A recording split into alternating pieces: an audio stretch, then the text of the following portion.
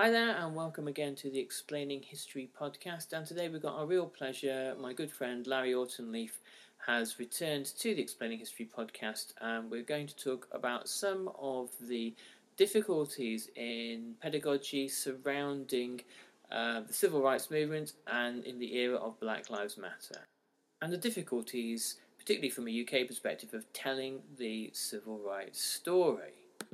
So without further ado, I'd like to introduce once again Larry Auchinleaf. Thank you. Okay, so welcoming back to the Explaining History podcast is my good friend Larry Auchinleaf. If you've been following the podcast for a while, you'll know that Larry and I talked about China and Mao and the Sino-Soviet split last year. Welcome, Larry. Thank you. Today we're talking about the kind of the historical roots of what we currently see as the Black Lives Matter movement, but it's really a kind of a continuation of, I wouldn't even call it the civil rights movement, but the struggle for the struggle for black freedoms in America since the end of the Civil War. Firstly, I guess, here we are, two UK-based teachers, and part of the way in which British students understand this, or in fact, the only way most British students understand the struggles for equality in America, is through the way in which they're taught in schools, which there are, I would say, kind of problematic areas with. Mm-hmm.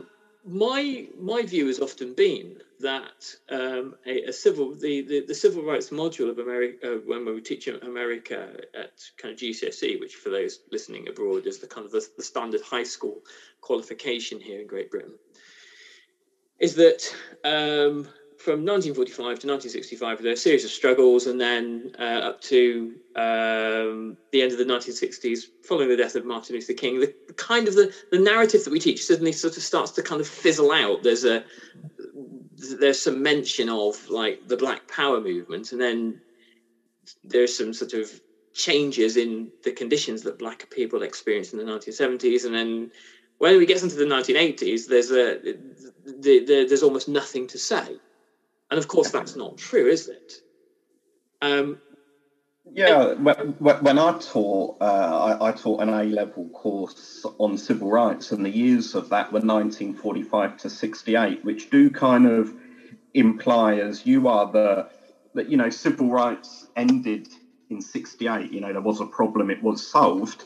It also infers that there wasn't a problem before 1945, and there's something magical about that year, whether it be the end of World War II or something presumably you're going to be taught about on the course. So it kind of starts from that very tricky situations. Why, I think when you suggested we have a chat and try and link it before, during, and after through to BLM, that it will hopefully be an interesting listen for your subscribers. Yeah, because I think as what you have, if you walk away from GCSE or A level with the assumption that isn't everything all right now, then that surely has an effect when you see protests in America to thinking, well, what are they moaning about? What is the problem? Is this not solved? And the answer is, well, of course it isn't. But let's rewind first. If we're talking about beginning, the before, during, and after that period, 45 to 68. Mm-hmm. Let's just take that for now. We have to really rewind to the end of the Civil War and the conditions in which African Americans were emancipated. What do you, and the period that follows it of Reconstruction, what do you see as kind of the main issues there for anyone trying to kind of make sense of this topic in that period of time? It's an interesting conversation that you said begins with Reconstruction. Now, when I taught the American Civil War, Reconstruction was a unit chucked on at the end, 1865 to 1877. You know, they even give you the years for that. And for me, that's a little bit wrong. Now, we would probably agree that 1877 is wrong because we see these issues as still existing today. But I also think 1865 is the wrong date to start it, because that's obviously the end of the war.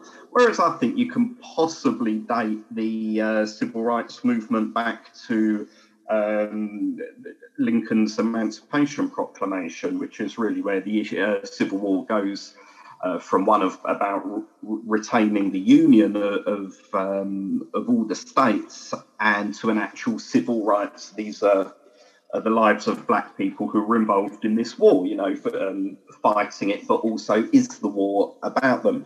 So I think that's a really interesting place to kind of begin.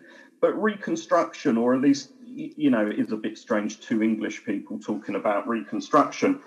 However, Reconstruction itself is a very kind of shaky premise. You know, you've got radicalism pre-Civil War, you know, people like John Brown in 1856 and then more famously in 1859, who were certainly fighting for what they perceived to be racial equality in far more 20th or even 21st century terms than what a lot of the early civil rights protesters are campaigning for. I think, you know, I've never taught it, but even in the American War of Independence, you have the British trying to get slaves over to their side by promising them their personal freedom, their own manumission. So it's a tricky subject that has a huge political layer. You know, you will hear a lot of Americans say that the Civil War wasn't about slavery. You know, it was about states' rights. Now, rationally speaking, which is a bold thing to say when what I'm actually going to say is just my own view, but I'm going to say that it's rational, is that the Civil War was about this thing, states' rights, but the state right was whether an individual state can have or can spread or can prevent the spread of slavery. You know, it's not a war about Louisiana having separate stamps from New York, or Mississippi wanting different levels of tax from Ohio. You know, it was a slavery conflict, and I think that really needs to be accepted as a starting point to kind of have this conversation at all. Yeah, I don't know what you would think about that, Nick. No, I would entirely agree, and it comes down to these conceptions of freedom that exist all the way back to the founding of the United States. The idea that is this a union where all men are free, or is this a union where there is a freedom for, you know, some commercially minded savvy chap to own the kind of the human means of production, you know, to own other human beings, which are conveniently dehumanized or seen as less than human, there was, you know, when you see the development of the southern and the northern states, you on the eve of the Civil War, you're talking about two fundamentally opposed cultures. There were the southern states saying, in essence, you know, you northerners, you just don't understand how it works down here.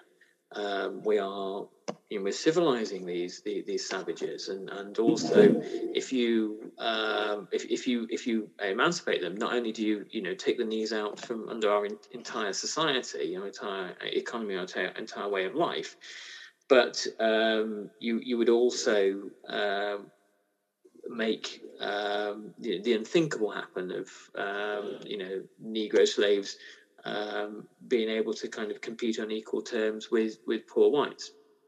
There's a very interesting study done. I forget the author, but I will look it up and put it in the notes under this podcast about the attitudes of poor Southern whites and some of whom said essentially, well, this is a slave owners' war. Even if you keep the slaves in chains, and I go and fight and die for that, it doesn't put any money in my pocket at all. So there were kind of schisms within white society, minor ones I would probably say, but definitely some schisms in white society on the eve of the Civil War in the South.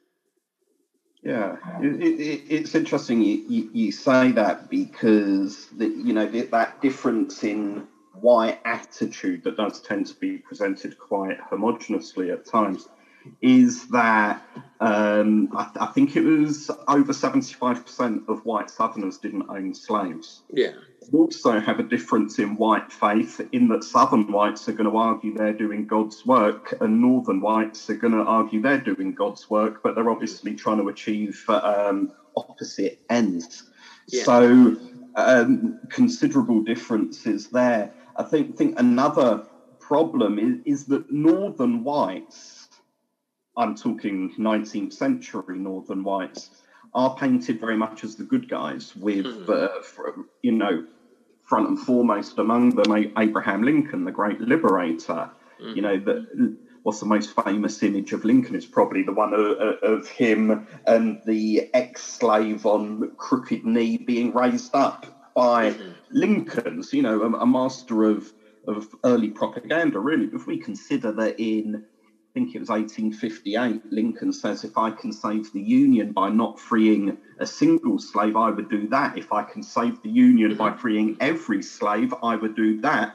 And if I can save the Union by freeing some slaves and not freeing others, I would do that, which I think is a very, very helpful quote in understanding where Black Lives Matter falls within that 19th century prism. It's the secondary, if that, tertiary consideration. Absolutely, and that explains the nature of the final emancipation, where slaves are emancipated without land.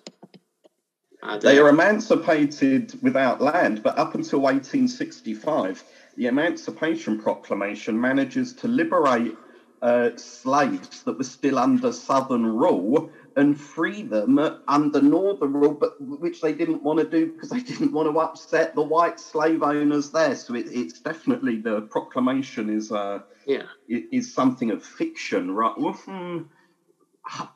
Hopeful intentions rather than, this great idea, January the 1st, 1863, all the slaves are free. Well, it's sadly not true. The poverty into which African Americans are liberated obviously creates the context for their further exploitation. The Southern plantation owners knew their desperation. A great many were unable to move very far from where the actual plantation was. They were victims of violent intimidation, really, to stay put, because the plantation owners now needed a cheap workforce. And so for many African Americans, life on the plantation basically resumes. They have de jure freedoms, but de facto kind of oppression, really. Well, that's exactly it. You can free a slavery from slavery. What's it going to do? Go and be a journalist. The black community finds itself kind of constrained by the skills. The skills that they have are agricultural. They're Southern skills. Hence why when the war is over, a whole load of black people don't look to emigrate to the north, which they have as much in common with as in the 1830s when it was argued blacks should relocate back to Africa. The North is as foreign as Africa to these people. They are Southerners, and hence the vast majority end up as sharecroppers. Mm-hmm.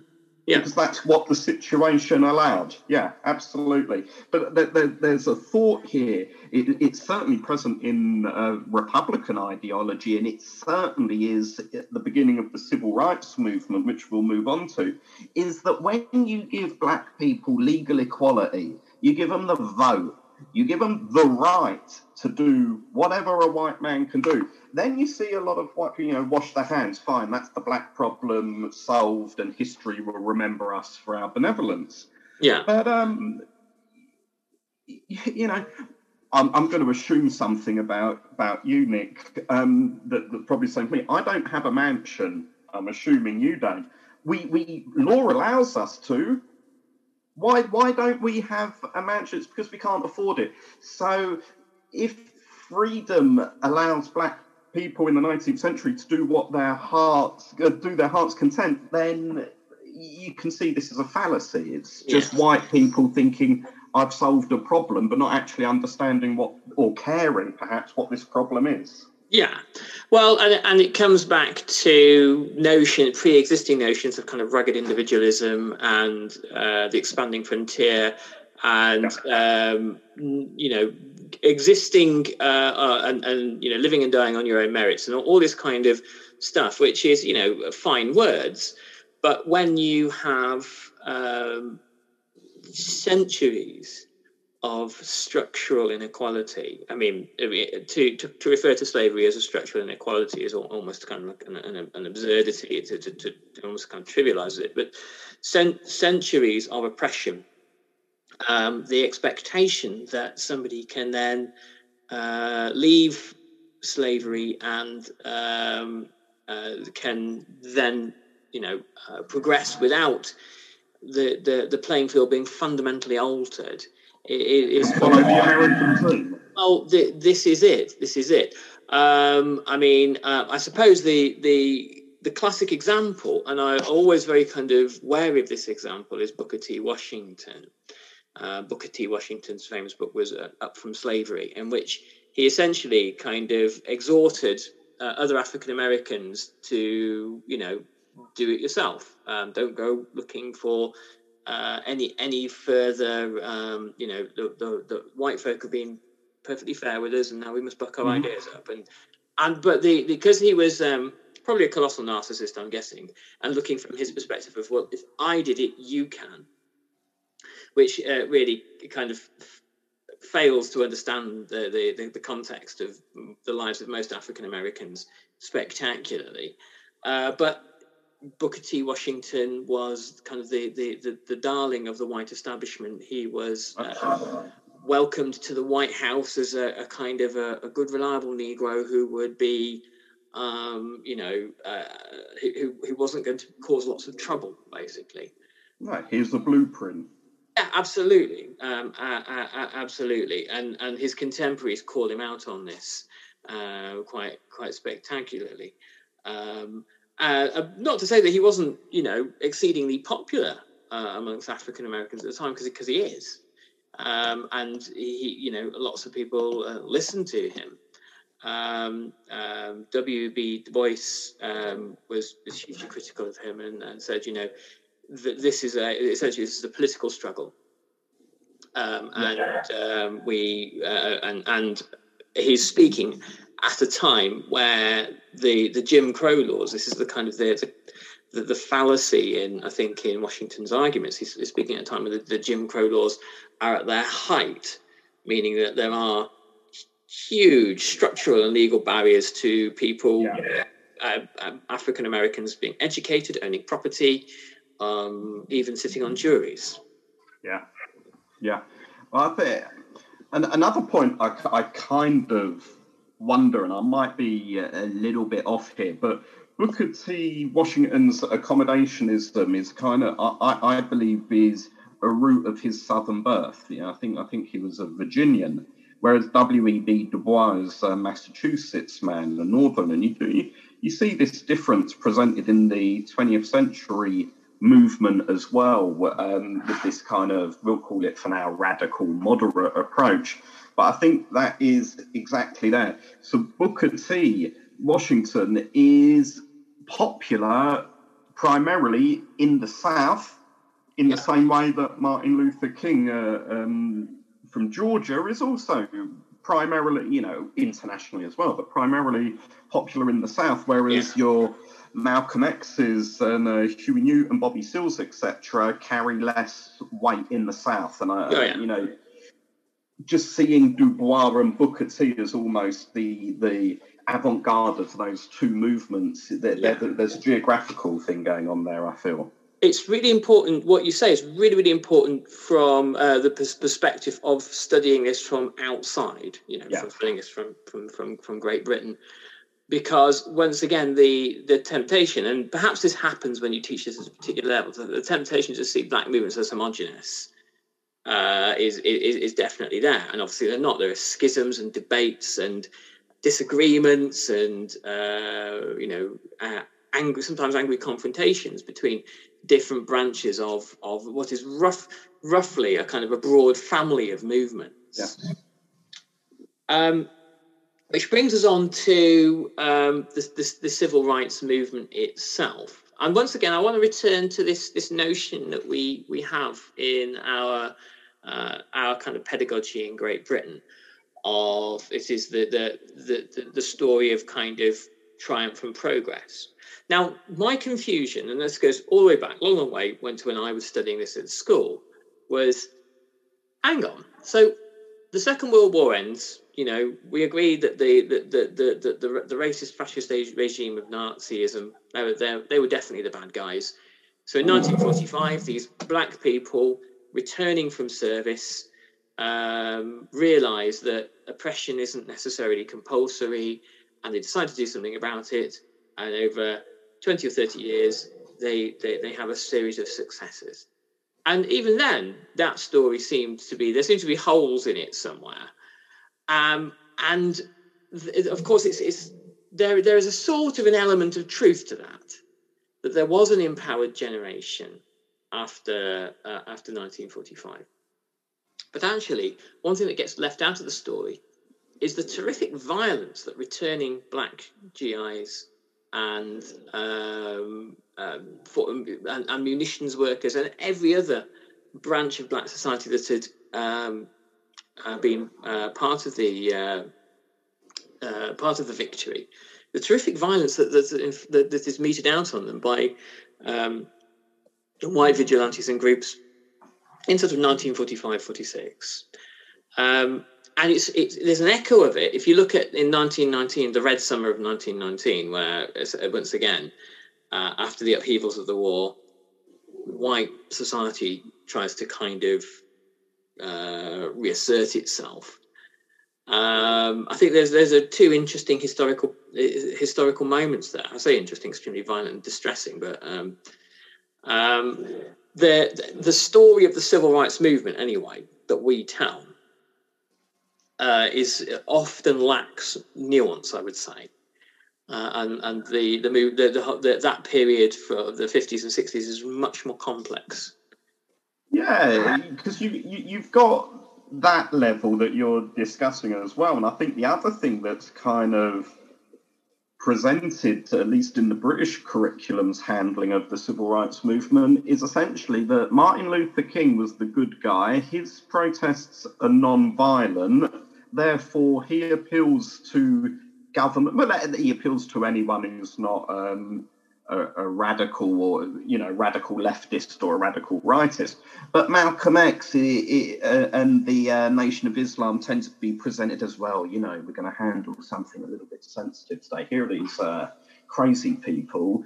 This is what they wanted. They didn't even have any nice sit-down protests. These guys were violent, and you kind of almost feel that.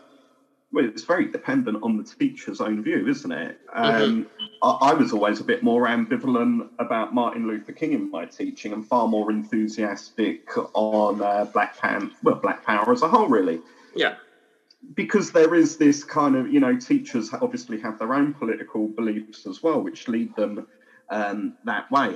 But first time teaching this, crikey, 2008, is that that moment in the course, and you mentioned the terms earlier, de jure and de facto, when you actually figure out there are two civil rights movements. There's the southern one and the northern one, and how, as I said earlier, that there's very limited crossover between the both, probably best symbolised by Martin Luther King and Malcolm X having met each other once, I think, for about 5 minutes at the signing of the 1964 Civil Rights Act. So two different campaigns, two different methodologies from two different routes, Yet it all comes from the same root issue, which is racial equality. And I would argue it's racial equality from two perspectives. It's the hope to achieve it, and it's the determination to prevent it.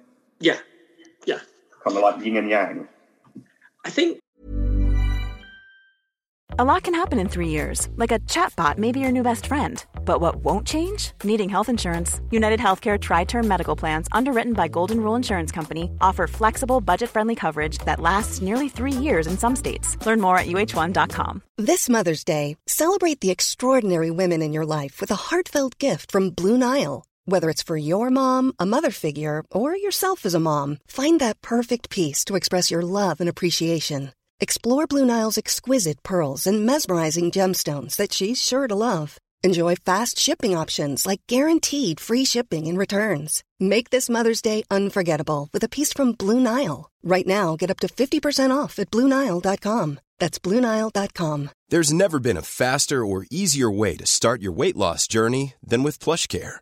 PlushCare accepts most insurance plans and gives you online access to board-certified physicians who can prescribe FDA-approved weight loss medications like Wegovy and Zepbound for those who qualify.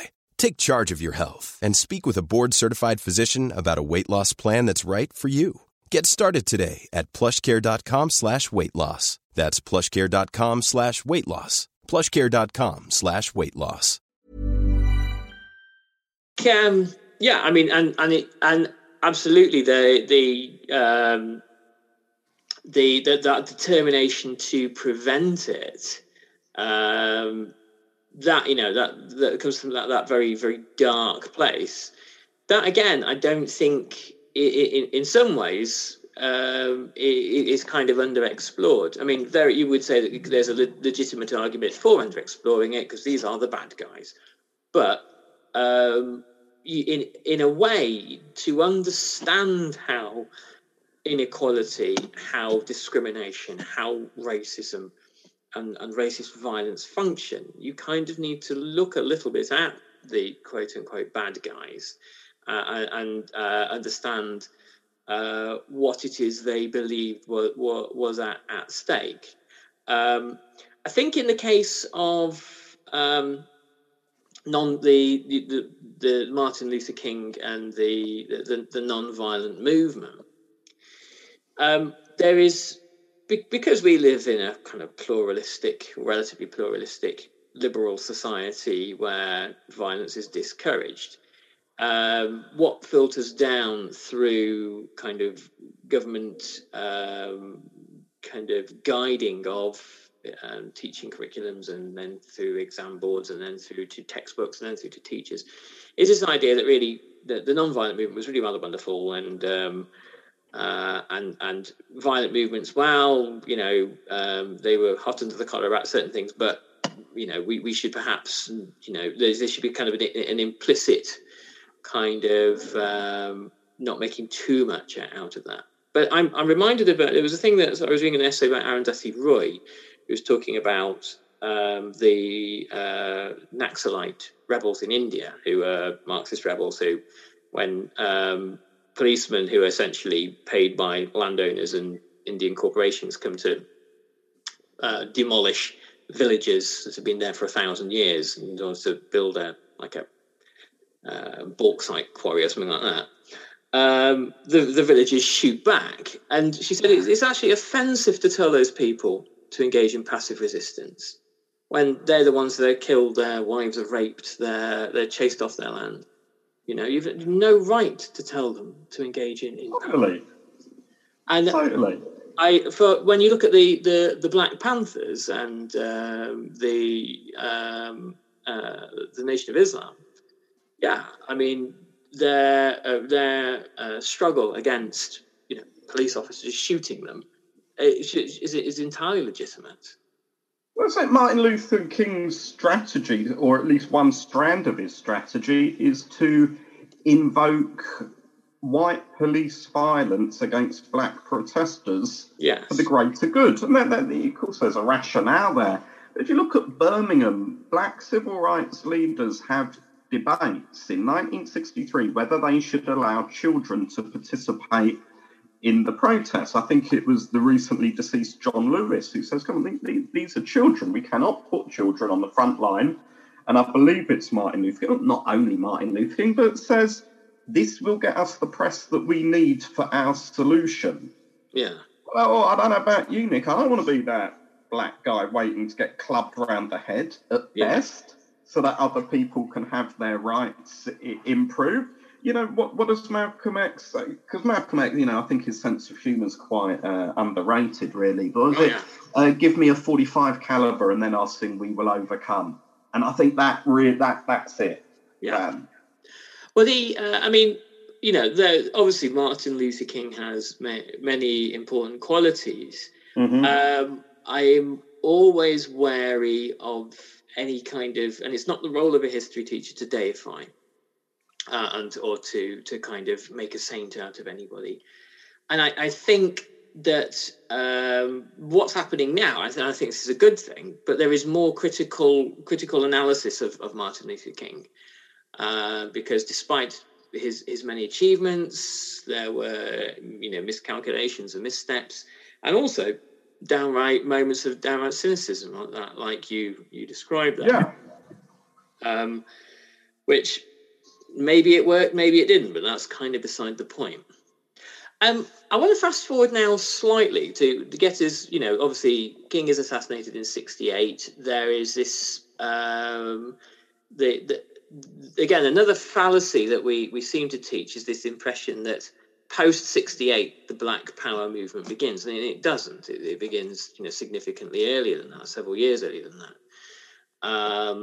There's a period of rioting in 1968, but again, the rioting had begun significantly earlier than that. There was rioting, I think Watts was 1965. 65, yeah. And the period of the 1970s, which is again something that I think that most British history teachers of civil rights, they're not quite sure what to do with the 70s, and the fact that rather inconveniently for them, the great demon Nixon actually does a couple of reasonably progressive things. I mean, because well, he didn't believe in it. It's like, and you think Kennedy and Johnson particularly? Why? You know, really?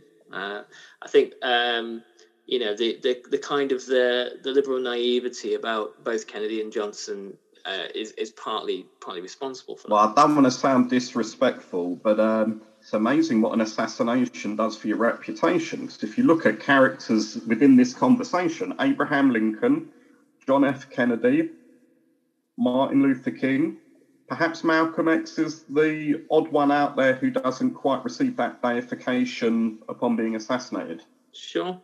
And the one we haven't mentioned is Bobby, who was considered, you know, the greatest president we never had, and who would obviously have sorted out all the problems. Yeah. Again, which, you know, we shall never know, but you need to kind of really have kind of approach these characters not as necessarily as angels or demons, but as kind of flawed and complicated human beings that we need to sort of look at from a critical perspective. Moving on to the period that I find most interesting is this period of kind of the rescinding of the civil rights movement in the 1980s, and it's done with immense sort of subtlety by Reagan. The idea that the kind of the repealing of welfare measures, which predominantly affect black communities, and the refusal really to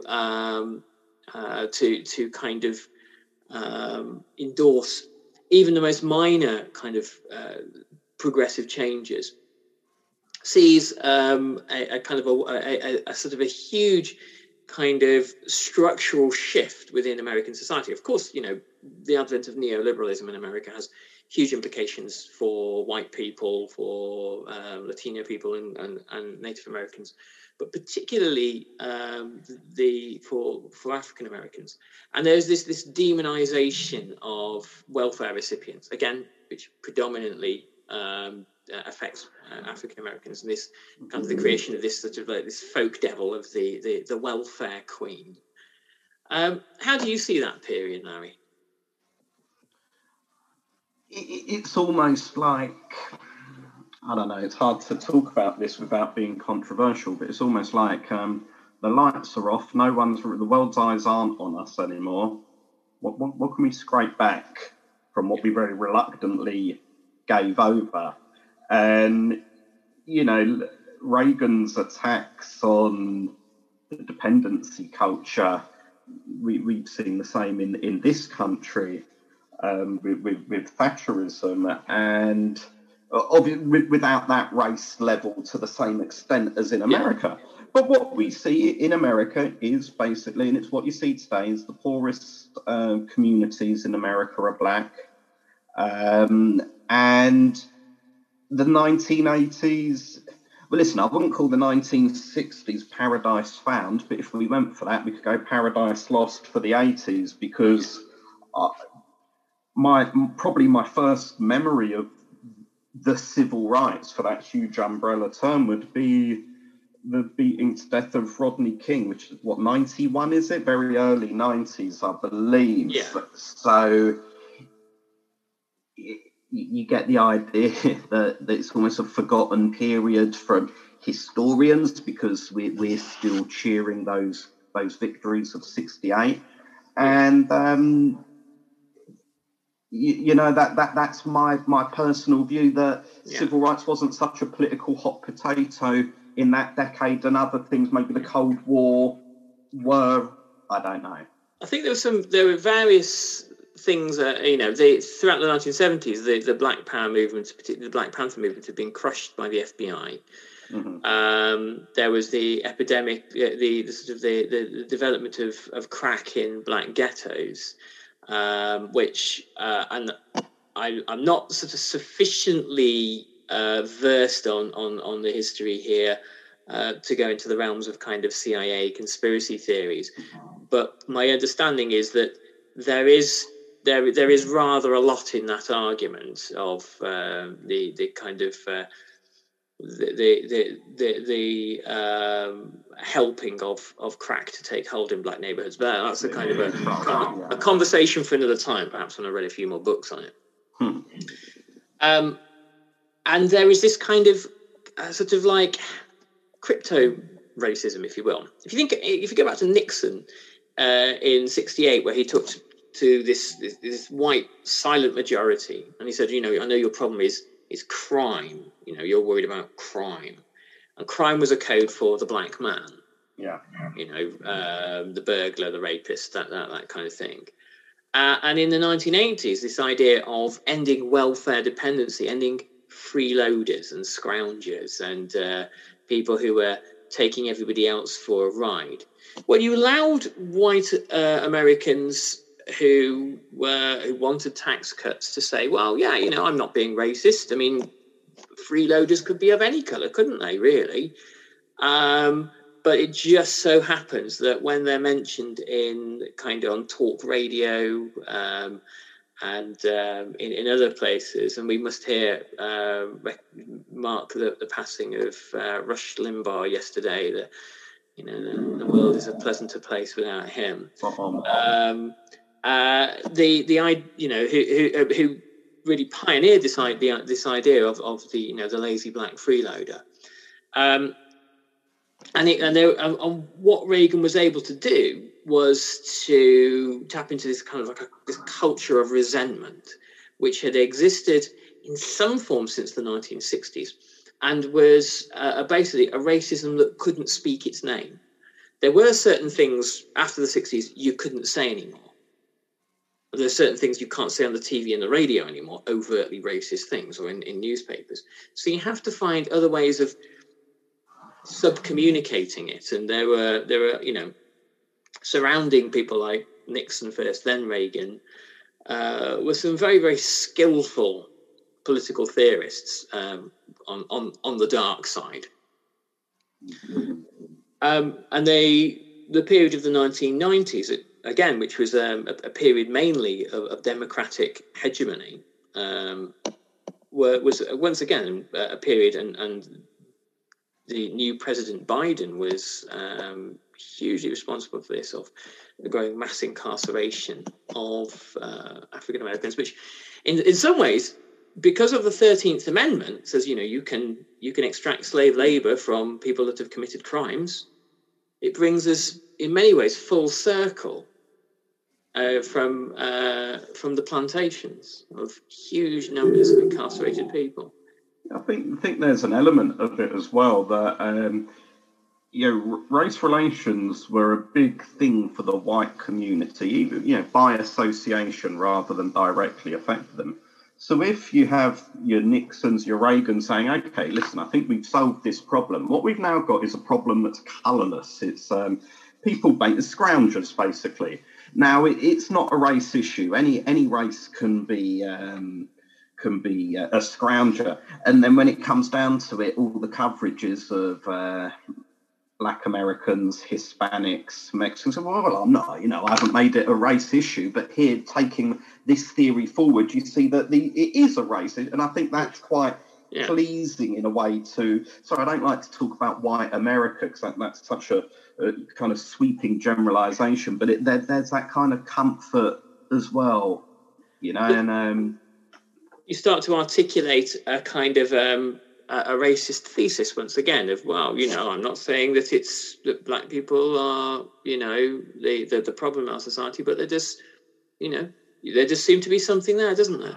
And allowing people to make, therefore, racist conclusions. That's right. We're not saying black Mexicans, Hispanics are criminals, but there's a disproportionate amount of them in our federal prison system. Therefore, and that is to extract a kind of structural critique of poverty and crime. Obviously, when people who live in impoverished neighbourhoods where social support systems have collapsed and families are in chaos, unsurprisingly become more likely to commit offences. Anyway, so take us into the current historical moment.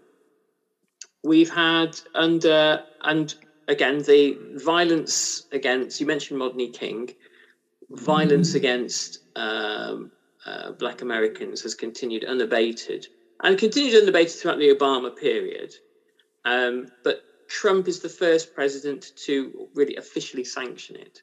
He makes comments like, if you're getting somebody into a police car, make sure you whack their head off the door, and officially. You miss that diplomacy.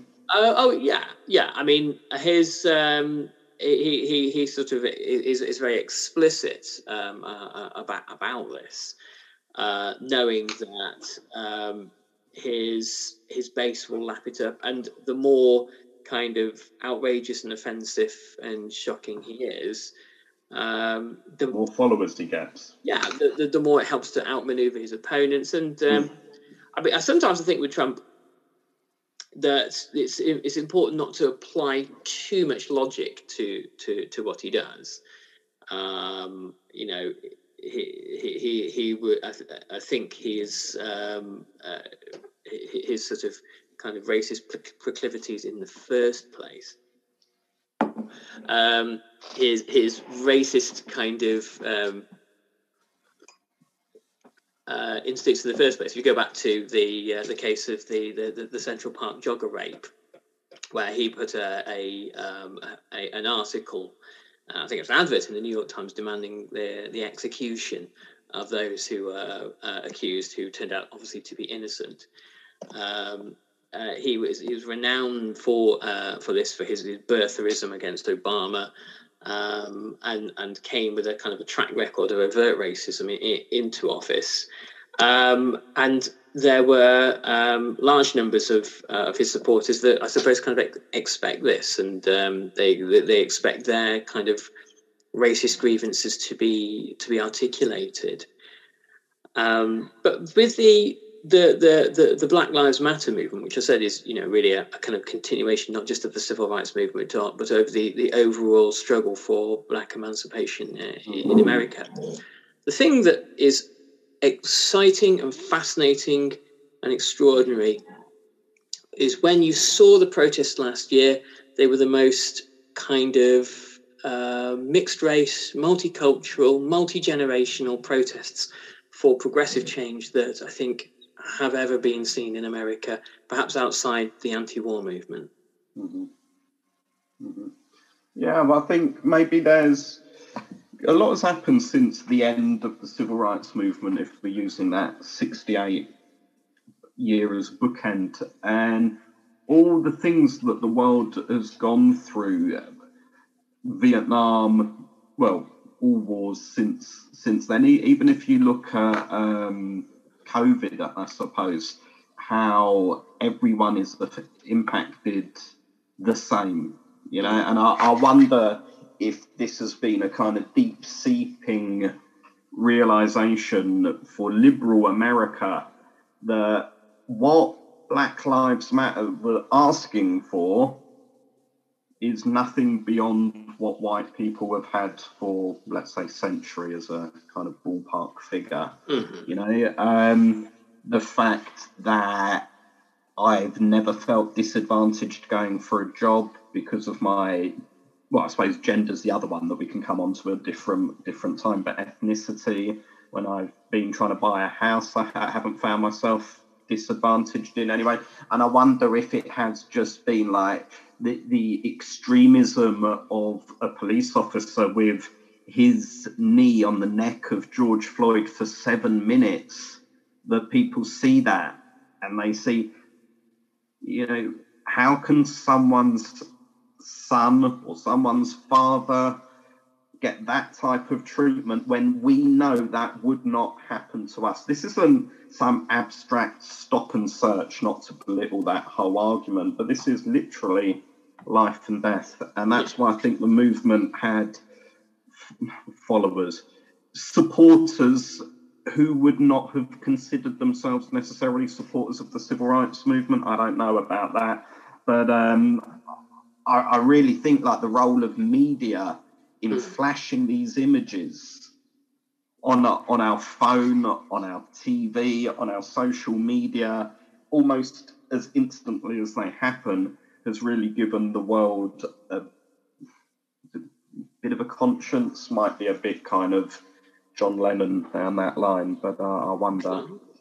I mean, firstly, I think the irony for the modern racist is that they got the president they wanted in 2016, and the modern misogynist as well. And the instant reaction was a galvanization of civil society in America, from the massive marches of American women against this sort of explicit and outspoken misogynist and sort of sexual offender, ridiculous character. Yeah, this